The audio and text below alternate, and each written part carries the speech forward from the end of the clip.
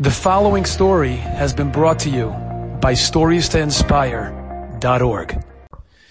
I'll never forget, I was in Tiberias, ready to sing on a boat for a bar mitzvah. Actually, friends of mine from Deal hired me, and I was in Israel with them, and I get a call. I'll try to make it short. I get a call from a rabbi, the chief rabbi of Tiberias, in a car. He says, I've been trying to get hold of you for a long time and tell you my story.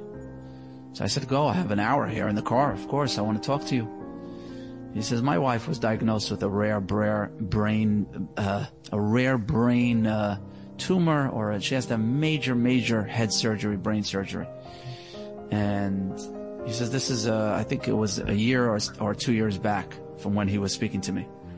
And he says, the doctor, and I toured around the world with doctors, and I asked Rabbanim. And at the end of the day, I decided with the rabbi's guidance to do it in Israel, because they said that was the best for her. And I went, and they told me that there's going to be 7 days after the surgery where there's going to be if she doesn't wake up past the 7th day, it's the numbers decrease in her. Yeah. So she wakes up, she gets the surgery, and she's not waking up 1 day, 2 days after the surgery. And he's telling me, I'm taking care of the whole household. I'm taking care of the kids. I'm doing everything I have to do. And I'm praying to God every single day with tears in my eyes to heal him. And David, I have 7 kids to take care of. And the 7th day comes, and I'm really broken because she's not up yet. She's in the hospital. I go outside. He's telling me this on the phone. I go outside. I'm taking my kids to school. And I hear the song playing on the loudspeakers. Rachim no Hashem Elokeinu Rachim Ad Yisro Elav Amecho Rachim V'ad Yerushalayim Yirecho Rachim and he starts to cry bitter tears. Hashem, have mercy on my wife, have mercy on my children, have mercy on us. I don't know if I can bear the fact that she will never wake up again. And he's crying bitter tears. He tells me the tears are hitting the floor, and he has this idea, crazy idea. He runs to where the song is playing from. In Israel, you have these stores that are playing music outside, and they're selling the album that they're playing. He's like, who's this guy playing? And what is the song about? I want to buy it. This guy Shweki just came out. He's like, really? Shweki? What is that? He said, it's a singer. I want to buy the CD. Do you have a little disc player? Takes the disc player, the CD. Swerves and makes a U-turn, a legal one.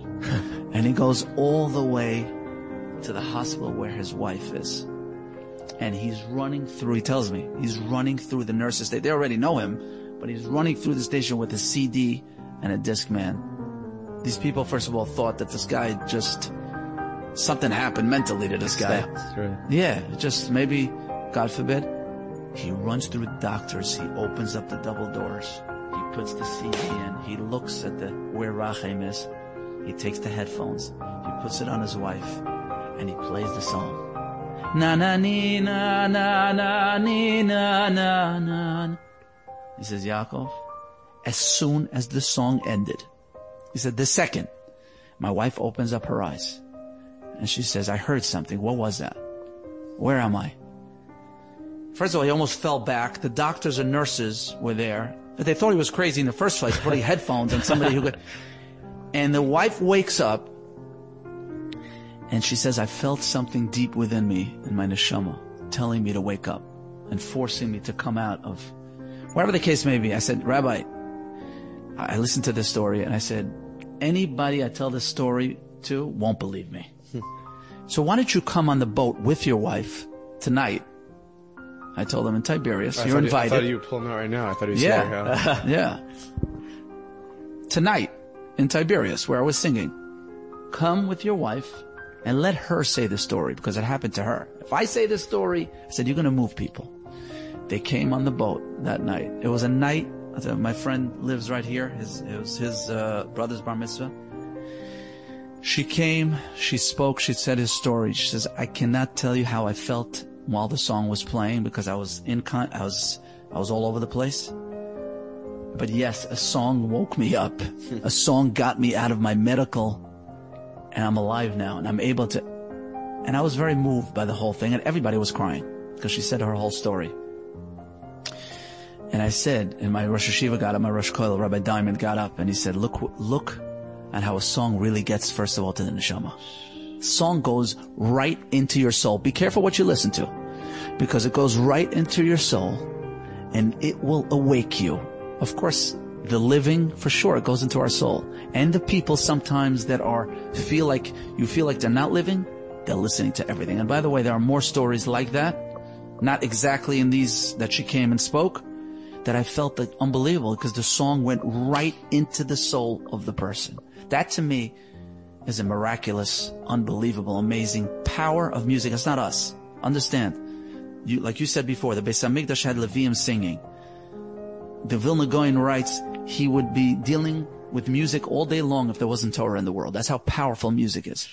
Enjoyed this story? Come again. Bring a friend.